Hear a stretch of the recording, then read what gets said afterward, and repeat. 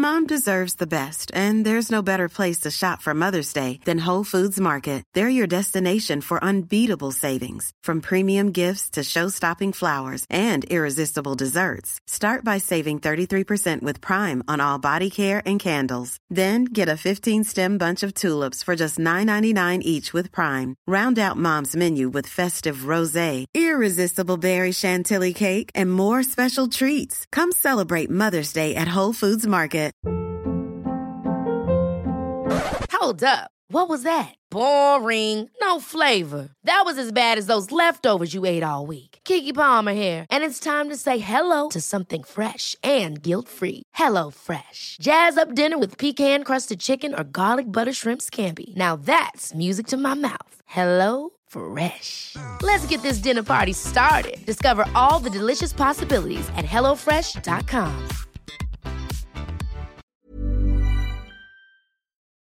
He had a skit once where he phoned up a cleaning company and he was basically pretending to be a mobster who just really needed very discreet cleaners who would like clean everything up but like could keep a secret, and he was sort of letting on hints that this is what was going on, and the person on the phone was getting sort of gradually more and more uncomfortable, and he was just full of like really crazy fun ideas. This week on Grief Encounters, we are joined by a really great guest. A.B. Philbin Bowman joins us to talk about grief and the loss of his brother. It's been a long time since his brother passed away, and it's probably a great time to look back and talk about what he meant to him and what it was like to lose someone in the public eye, because his brother was a friend of yours. Very well known, and a friend of yours, Venetia. I got to know him through working in Milano, and the one thing is, as Abel quite articulately tell you, he was a bit of a character. Yeah. But the one thing that always struck me about Jonathan is he was a very kind person and very true to his word. And there was one story we didn't get round to telling during the podcast because AB has so many stories. Yeah. But I remember I was sort of starting off in radio and media at the time, and Jonathan was very well established, and he said to me, Bob Geldof was coming, and he was trying to set up this TV station called Planet 24, and he said, when he comes I'll give you the intro, blah blah blah. And I sort of was waitressing at the time, like yeah whatever. And I remember I was in Habitat on my day off on Stephen's Green, and I got a call from Jonathan going, where are you? And I was like, I'm in Habitat on Stephen's Green. Get to the Shelburne now. I'm going to introduce you to Bob Geldof. Oh, wow. And he did. And we sat and we had a couple of drinks with Bob Geldof and Bob Geldof's dad. And as it happened, the TV station never came to pass, but he was true to his word. He got me in there. He gave me the introduction. And I always thought, for someone who came across as such a like, yeah. And, you know, everyone still promises you stuff in the media and it never really happens often. It meant so much to me that he followed through. Yeah. And I thought it really showed his character and the person that he was, sort of beneath the showman. And A.B. talks about how hearing these stories, just like that, which we didn't get around to telling, it is a great story, how comforting those stories are now, years later, when he hears about who his brother was and the kind of impact that he had on people and his memory and his legacy. So I think, I learned a lot from talking with him. And it's a really interesting chat. And before we go, there is a really, really important event coming up. Venetia, tell us about it. Yes, on Saturday week, the 21st of September, which is, ironically, 26 years to the day that Martin and I met. We are running Strictly Handbag in the Sugar Club. That was Martin's best known club night. It'll be 26 years old this year. And all the original DJs are back. Panty will be there. Tony Walsh is headlining. We've everybody, there's really cool prizes, and it's basically a really fun night of all your favourite 80s and 90s music. So there are some tickets left. It's on the Sugar Club on the 21st of September, and you can get your tickets from thesugarclub.com or strictlyhandbag.com, and they're 20 quid. And all the proceeds will be going towards Martin's Trust in association with Jigsaw.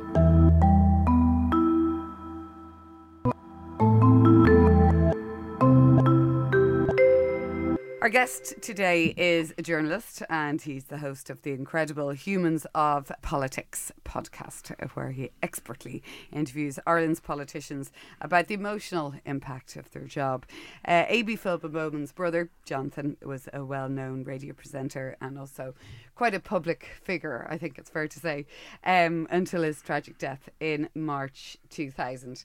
This is a bit of a personal one for me, I think, A.B. First of all, you're very welcome, I should say, maybe. Thanks very much. Because I knew Jonathan quite well, and actually the afternoon that he died in the evening. That afternoon I'd had a coffee with him. When somebody like Jonathan, who's just a force of nature, larger than life, you could hear him before you saw him, suddenly is gone like that, what is the impact? So it's, as you say, it's, back in 2000. Yeah. It's like half my life ago, more than half my life ago now. And at the time, so he was 31, I was 18. Maybe I should just briefly explain the family structure. Go back. Yeah, just because the family structure is quite odd. Yeah, because people would know your dad as well. Yes. So my father, John Bowman, presented Questions and Answers for years and still does a Sunday morning radio archive programme, which people who listen to really like, and everyone else is like, what? Okay, anyway, people who aren't up to 8:30 in the morning, which I wasn't for years, but sometimes now I am. Anyway, so my parents had Jonathan, and they were so sort of head over heels in the first few months. They just said, let's go again.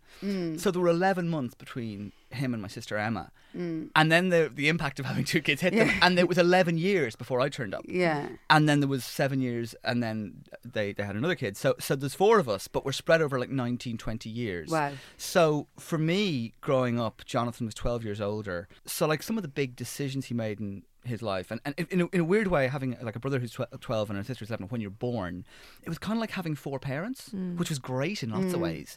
And there was never any real sibling rivalry because we were just always a totally different life stages. It's almost like you're all only children in one way. Well, no, maybe Jonathan and Emma were definitely not only children, and they definitely had to work that out between themselves. But for me, it was a little bit like being an only child with all the ups and downsides of that. But as a result, Jonathan was a sort of like really fun figure. He was really like loving and really great to me as a younger brother, and just full of surprise and fun and playfulness. So some of the big things, like for example, like he left school at 16, which was quite a big deal, but I was 4, so I didn't really have any. I hadn't even started school myself. I didn't even know what was going on. He became a father when he was 19. I was 7. Again, I was just like, oh, this is happening. I mean, and my mother's having a baby 3 months later. When you're 7 as well. Okay.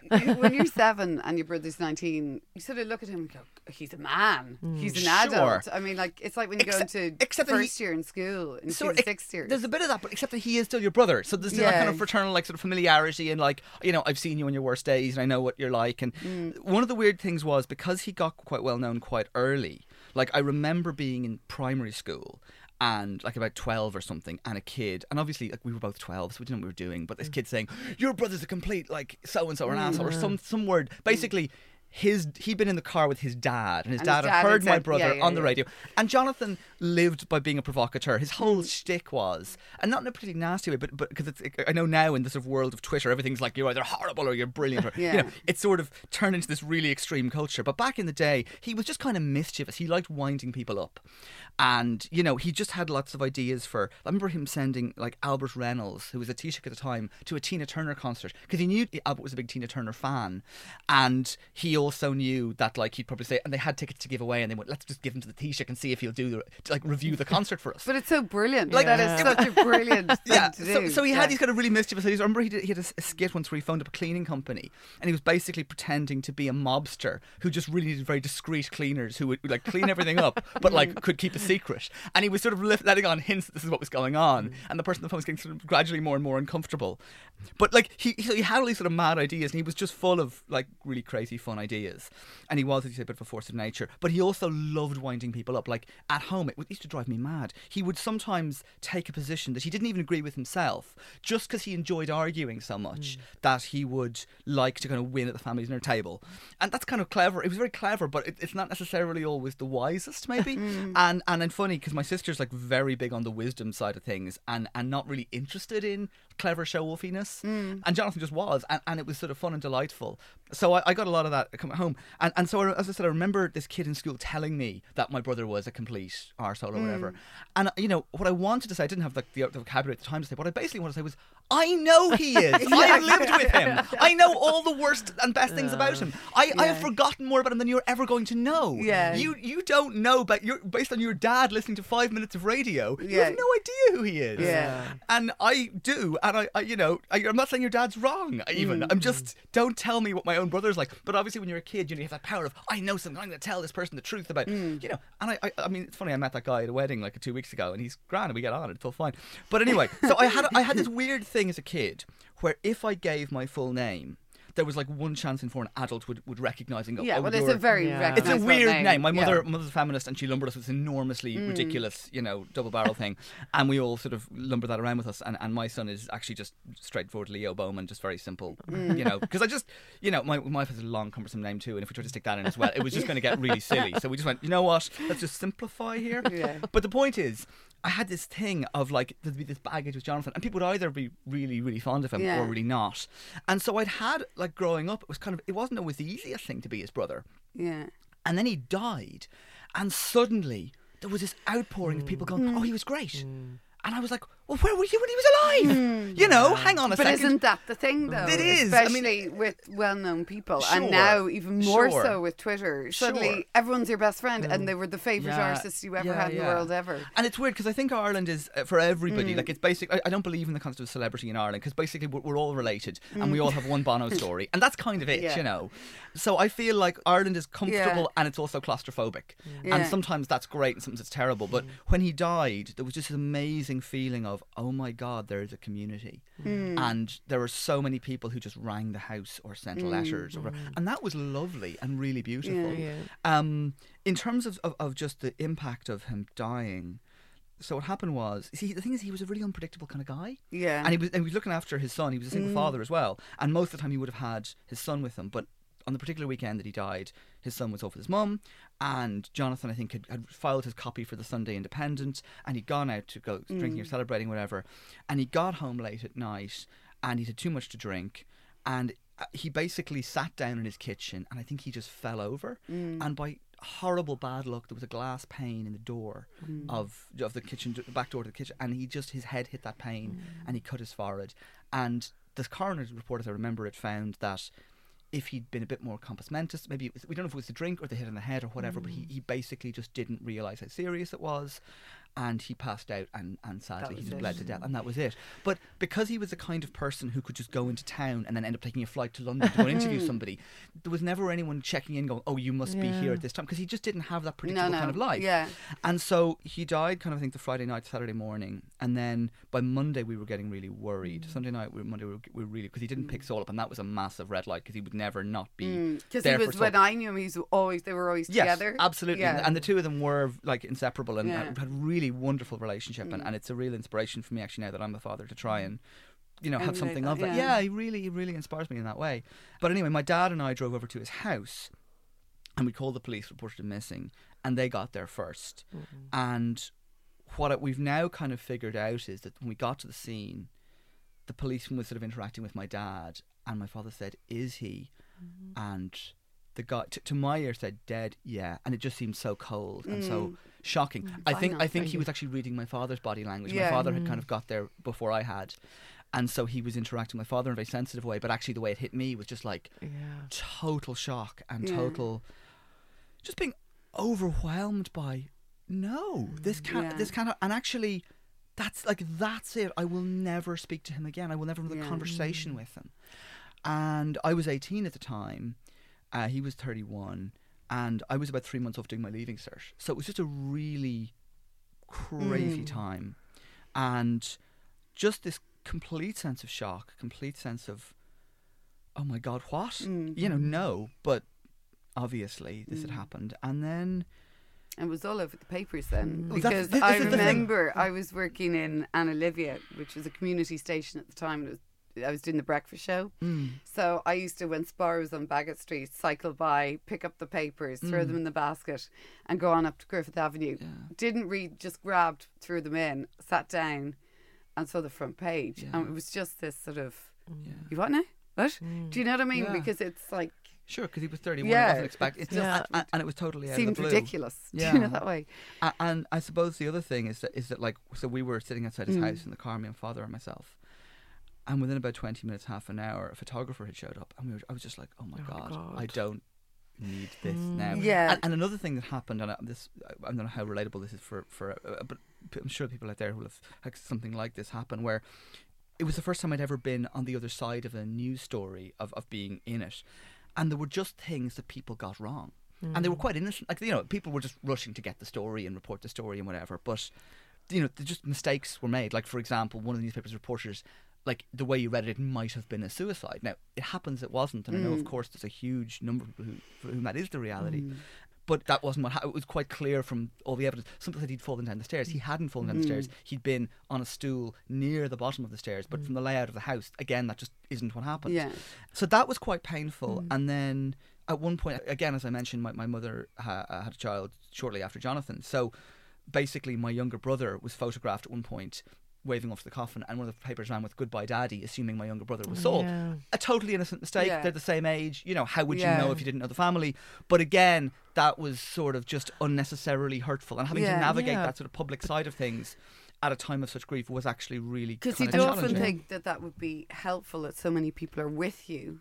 And in some ways it was, look, in terms of people writing and phoning, and like there was, I remember there was an episode of Live Line and people phoned in to talk about him, and on Jonathan's anniversary we still listen to that sometimes, and it's really lovely to hear just these stories, and it's sometimes I feel in life like it's like he left this treasure map through his life of people he'd interacted with. And every so often I'll be phoning somebody for work, or I'll be bump into somebody or whatever. It happened recently with Magella Moynihan, that guard back in '93 who was sort of forced to give up her child when she was a member of the force. I ran into her in RTE one day and we were chatting, and she said, "Oh, I knew your brother." And she had this lovely story about doing a course with Jonathan and how much fun he was. And like that kind of thing is really, really lovely. And then there's that weird flip thing of like, but when he was alive, people were always like giving out about him. And like, I totally respect the fact that like he was a pain in the backside. I experienced this too sometimes. I loved him to bits.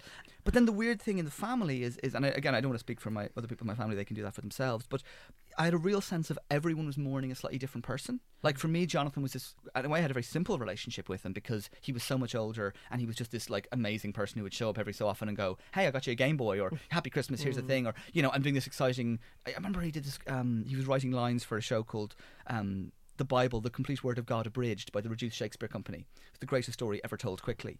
And he'd actually been writing jokes for these guys behind the scenes about Ireland, so that because they were doing it in Britain and they had these jokes about what was going on in Britain at the time. And he went, "What are you going to do when you come to Ireland?" They went, "We don't really know." He said, "Look, let me help you out." So he had these free tickets and he brought me along, and then he persuaded some protesters who were outside who didn't want to see the show to come in and watch it and sit with us. So they ended up seeing. So he had a great adventure. So he was just this kind of really fun, great older brother. And yes, after he died, and sometimes I was the one who had to sort of say, "Hey, hang on, let's not idealise him completely." He was also, you know, had his bad days and his difficult days, and he, you know, he could sort of leave you to babysit all and then kind of, you know, leave you for a lot longer than you'd originally planned because things got out of hand or things, you know, something happened or whatever. So it was weird trying to remember the complexity of who he was. If you thought the only way to get a more defined jawline with natural-looking results was through surgery, think again. Juvederm Volux XC is a non-surgical injectable gel filler that improves moderate to severe loss of jawline definition and can help you achieve natural-looking results with little downtime. Even better, this improved definition lasts up to 1 year with optimal treatment. No maintenance required. Improve jawline definition for a smooth, sculpted look with Juvederm Volux XC. For important safety information and to find a licensed specialist, visit Juvederm.com. That's JUVEDERM.com. Not for people with severe allergic reactions, allergies to lidocaine, or the proteins used in Juvederm. Common side effects include injection site redness, swelling, pain, tenderness, firmness, lumps, bumps, bruising, discoloration, or itching. There's a risk of unintentional injection into a blood vessel, which can cause vision abnormalities, blindness, stroke, temporary scabs, or scarring. Talk to a licensed specialist to find out if it's right for you. Many of us have those stubborn pounds that seem impossible to lose, no matter how good we eat or how hard we work out. My solution is PlushCare. PlushCare is a leading telehealth provider with doctors who are there for you day and night to partner with you in your weight loss journey. They can prescribe FDA-approved weight loss medications like Wegovy and Zepbound for those who qualify. Plus, they accept most insurance plans. To get started, visit plushcare.com/weightloss. That's plushcare.com/weightloss. Hey, it's Ryan Reynolds, and I'm here with Keith, co-star of my upcoming film, If, only in theaters May 17th. Do you want to tell people the big news? All right, I'll do it. Sign up now and you'll get unlimited for $15 a month and 6 months of Paramount Plus Essential Plan on us. MintMobile.com/switch. Upfront payment of $45 equivalent to $15 per month. Unlimited over 40 gigabytes per month. Face lower speeds. Videos at 480p. Active Mint customers by 531.24 get 6 months of Paramount Plus Essential Plan. Auto renews after 6 months. Offer ends May 31st, 2024. Separate Paramount Plus registration required. Terms and conditions apply if rated PG. If you're looking for a safe haven to express how you feel, share articles, photos, and memories of your loved ones, join the Grief Encounters Facebook group, a place for support, compassion, and empathy for those grieving.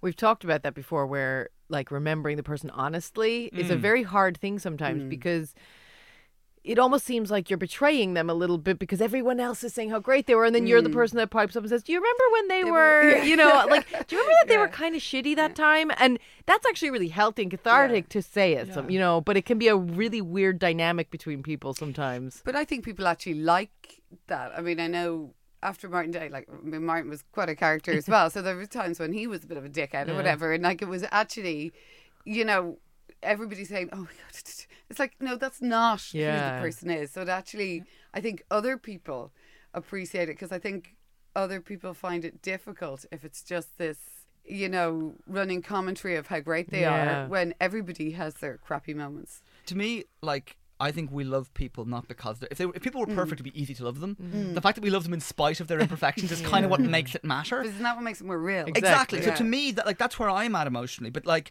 I look now maybe at some of the conversations I would have had with my parents where they were idealising a bit, and I go, hang on, AB, you have no idea what it's like to lose your own child. And actually, now that I have a child, and I think about that because I saw my own brother die, I kind of go, this can happen. And I probably understand. If I was to go back, being who I am now, I would probably be a bit gentler and go, they have their process to work through and I have my process to work through. What I found really helpful was to have people outside the family who I could go, I just need to talk about my experience of Jonathan, who I'm missing and who I've lost. And it's funny, because I was 18, for the next kind of 5 or 6 years in my friend group, I became kind of the unofficial group spokesperson for like pain, death and tragedy. Like anytime anything bad happened to somebody, they go, oh, AB, you've been through something like this. What do I say when X?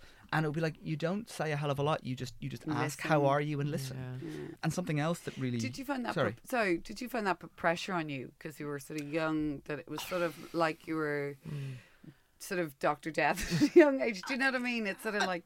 to be honest, it sort of fitted my personality a bit, because I'm sort of... I remember, I don't know why this was, but when I was like 9 or 10 or something, like helping a friend of mine through their problems. I guess my mother's a psychiatrist, my sister's a therapist, so maybe I absorbed some of that kind of listening to other people's issues and trying to help them through in whatever way I could at the age I was. But, you know, I guess if you're both 9 and the problems aren't that big, maybe that's fine and age appropriate. I wouldn't be giving advice now. But one thing I found really useful, actually, or that really helped me understand death was the realisation that grief is like a force of nature. It's like a storm. You can't decide when it turns up on an anniversary or tell it to go away. It just shows up on its own, and you can try and resist that, but really the only thing you can do is leave all your doors and windows open and just let it blow in and blow out in its own time, because that's all that's really going to work. And just knowing that it's sort of okay to not be okay. And like, I've started doing this thing actually sometimes when I'm in public meetings where I'll say, hey, hands up, is there anyone in the room who has never had the experience of waking up and feeling like every decision you've ever made was the wrong one and you're a complete failure? Has anyone not felt that?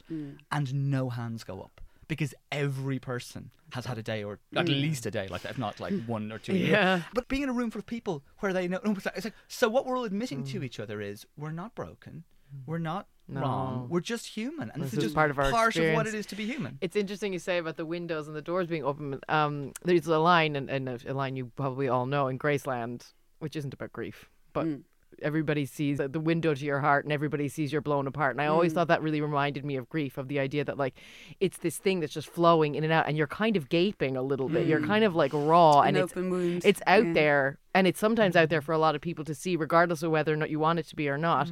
When something happens when you're 18 and you realize about, like, it happens to all of us when we lose someone, where you go, oh wait, bad things happen, and you kind of live your life up until a certain point not really fully knowing that, or not having to know that, and then you do know that, and then you're different because you know that. When it happens when you're that age, and do you think you would be a different person if it hadn't happened in terms of how you saw the world and how you interacted with the world? I have to imagine it totally changes. It does. Actually, I should sort of preface this by saying, in a weird way, I was lucky in that 2 years earlier, my grandfather had died. And weird things to say you're lucky about, but he died weirdly on the same day that I broke up with my first girlfriend. I don't quite know how that happened. The universe really loved me that day, 1st of July 1997. Sorry. What was the time? I don't. 20 minutes They didn't past 4? exactly both coincide, but it was anyway. It was. This is. It's stuck in my head. But at 16 then, or 15 I was, and then nearly 16, it kind of forced me to do a lot of those questions you're talking about, like asking, okay, so what is death? Why do bad things happen to good people? The one that sort of went around and around in my head is, if I'm going to die anyway, does that mean I can just do whatever I want? Like, can I just live? You know, there's no morality. And so I kind of worked through all of those questions kind of in the year I turned 16 because of his death, my grandfather's death. And in a weird way then I was kind of prepared when Jonathan died to go, oh, I've done all that work. And now I just have to deal with this ridiculously unexpected, horrible tragedy. Because it just put in perspective, like somebody I know died recently in her 80s, somebody I knew very close to my family. And on one level, of course, it's a huge loss and it's really sad. But another part of me is like, she lived a good life and she lived her best self and she didn't suffer at the end. It wasn't prolonged and dragged out, which is exactly what she would have wanted. So I'm actually at peace with this, you know, in a major way. Yeah. But I do think the other thing that happens is whatever age and whatever life stage you're at, you learn the skills you need to get through that life stage, but they can kind of become embedded. So you can learn skills that you need to like get through the leaving cert when you're 18. But that's not necessarily the skills you need to get through death when you're like 30 or 40, or like later in life. And I think sometimes when you go through a very traumatic event, you learn a bunch of coping skills to get through it, but they don't always serve you well 5-10 years later, and you may not re-examine them. They and actually evolve, maybe it's important to look back and go, well, I was doing that for a while and I learned to detach myself, but half of my life later, maybe I don't need to be so detached all the time. And I definitely learned to kind of keep myself emotionally safe, but I don't know if that was by withdrawing a little bit. I don't know if that was a great thing to do in life, or if that's a good strategy at this point in my life. And I'm sort of always trying to rethink, should I, evolve a bit more in a different direction. 19 years on. Yeah. You talk about funny stories. You talk about sort of people still, I presume, come up and talk to you. They hear the name, go, oh, how does that make you feel now compared to then? How do you react? Now it's lovely. Now it's just like, oh, I'm so glad people remember him. I'm so glad that like 19 years after he's gone, people still keep a small place in their heart for him. That just feels so. I feel so grateful for that. And I always love getting random emails and occasionally just get a message on Facebook or an email from somebody going, I never told you this, but, or I met in this time, and and I don't mind hearing the bad stories too, because I'm sure they are out there, and I don't mind. That's part of the full picture of who he was.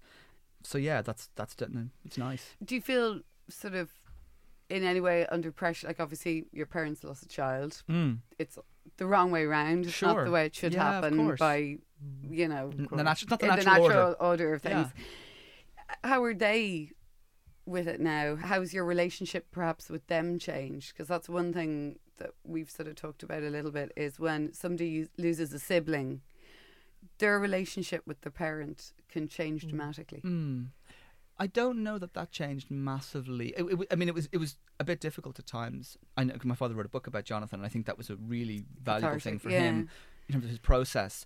I felt a little bit like the book was too, like we were saying earlier, was too many of the nice stories. Because obviously, if you write the letter to the father of someone who's just lost their son, you're not going to say, by the way, he was a jerk sometimes. You just don't do. No one does that. But if you get 300 of those letters and put them together, I don't know that you end up with a full picture of the person. But like, my dad is great because he really believes in having your own opinion and sticking to your own opinion. So like, he let me write a bit at the end of the book where I said that. And so it's that kind of radical honesty that I really appreciate. The thing that's actually transformed my relationship with my parents, if anything has, is actually becoming a father myself, and them going, oh, you're able to look after a person. Yeah, and you're an adult now. And he's actually you're not 12, and he's actually doing okay. You're not bad at this. Yeah. And that's been transformative, and that has, I think, changed a lot of things, and changed as well probably how I realised the kind of pressures they were under. I've only got one. They had at this point they had two, and were had more to come. But the world is a different place now, and anyway. Also, like, I look at Jonathan now, and I'm like, you became a dad at 19. Like, I was in my mid-30s and I was going, okay, I had my 20s, it was all about me, now it's time for it to be about somebody else. And I had the time to grow and mature and see all kinds of things. And actually, seeing Jonathan dealing with the realities of having a kid early on made me go, do you know, I'm okay without doing this for a while. I think I'm going to put that in the back burner, keep the nappies away. And, you know, and that said, I'm delighted to have my nephew. And he was a very good dad, because I worked in Milano as well at the time, and he used to come in almost on a daily basis with his son, and you could tell they had that special bond, and you could tell that they had the absolute crack hanging out together. Yeah, it's which is lovely to see. Totally, no, really. And the thing that I think I can put words in it now, I couldn't understand at the time. I think the thing he did brilliantly was he was brilliant at delighting in Saul. Like, I think that, you know, everyone loves their kids, right? But not every parent, when their kid's in their presence, you can sometimes feel like that the dominant feeling is, well, I want to tell you this thing, or I want you to behave in this way, or I want you to go over there and do this, or I want you to understand what a difficult time I've had. And parents have all of these things going on.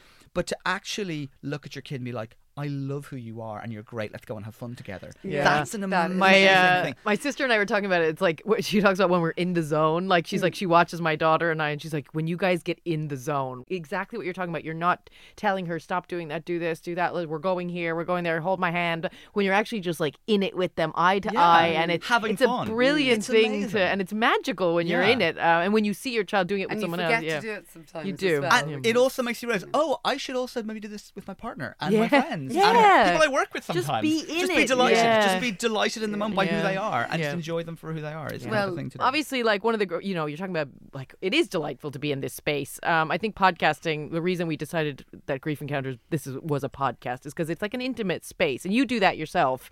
So that must be an important thing for you and a very big part of your life. I was working on this show, Late Debate, and Saturday with Cormac O'Hara for the last year, and I had this realisation. I think we all have it, this feeling that politics has gotten so angry. And so, like, 20 years ago, if you didn't agree with someone, it's like, well, they're from a different political tradition than I am, so they disagree with me. Now it's like, no, you're lying, and you don't believe this, and you're funded by the Koch brothers or by George Soros or whoever it happens to be. And I just felt like we're losing sight of the humanness of politics and of politicians. And we're also creating a job which nobody with any emotional intelligence is going to want to do pretty soon. Yeah. And I don't want to be governed by people who don't have, you know, who don't feel happy and supported. Yeah. You know, like I say to people sometimes, if you're getting in a plane, do you want a pilot who is like a nice person who shares your values, or a pilot who's really well rested and really good at their job? You know, I want someone who's really well rested and really good at their job, personally. And so it's like, if we want good people to want this job, we have to make it an attractive proposition, not just for people who are, like, you know, driven by lust or power or whatever. You want to make it a nice job for people who are sane and sensible and trying to do the right thing. And I just felt that a good place to start would be just to talk to politicians about the emotional cost of going into politics, the toll it takes on their family life, the toll it takes on their loved ones. I had an amazing moment with Breed Smith where she just started by saying, you know, I lost my mother about a year ago and I don't know if I've had time to grieve for her, you know? And this is something obviously is very close to your heart. Like, that just really hit. Whatever you think, and I know Breed Smith is somebody who's on the far left and she knows that, and there are people who either love her or really don't. Yeah, but you forget people but are human. people. She's a human being. She's out there trying to help people in the best way that she can and she sees fit. And that's not giving her space to just, like, grieve her own parent. And there were lots of moments like that with different politicians. It's called Humans of Politics. You can find it in all the podcast apps. There's 7 of them, and I'll hopefully do more in the near future. But I just wanted to remind everyone, these are people and they're doing a job, and if we all just pile abuse on them on social media all the time, they're just going to withdraw and they're not going to want to do this. And at the end of the day, whoever you agree with or disagree with politically, we have to make this a civil space, or we're all going to lose out because we're not going to have people who want to do this job who are good. And that's kind of to help try to build some kind of a world that I want to live in. I don't know that we can necessarily end, like, the rise of totalitarianism with just podcasts, but here's hoping. There's a lot we can do with podcasts. Yeah. Thank you so much for joining us.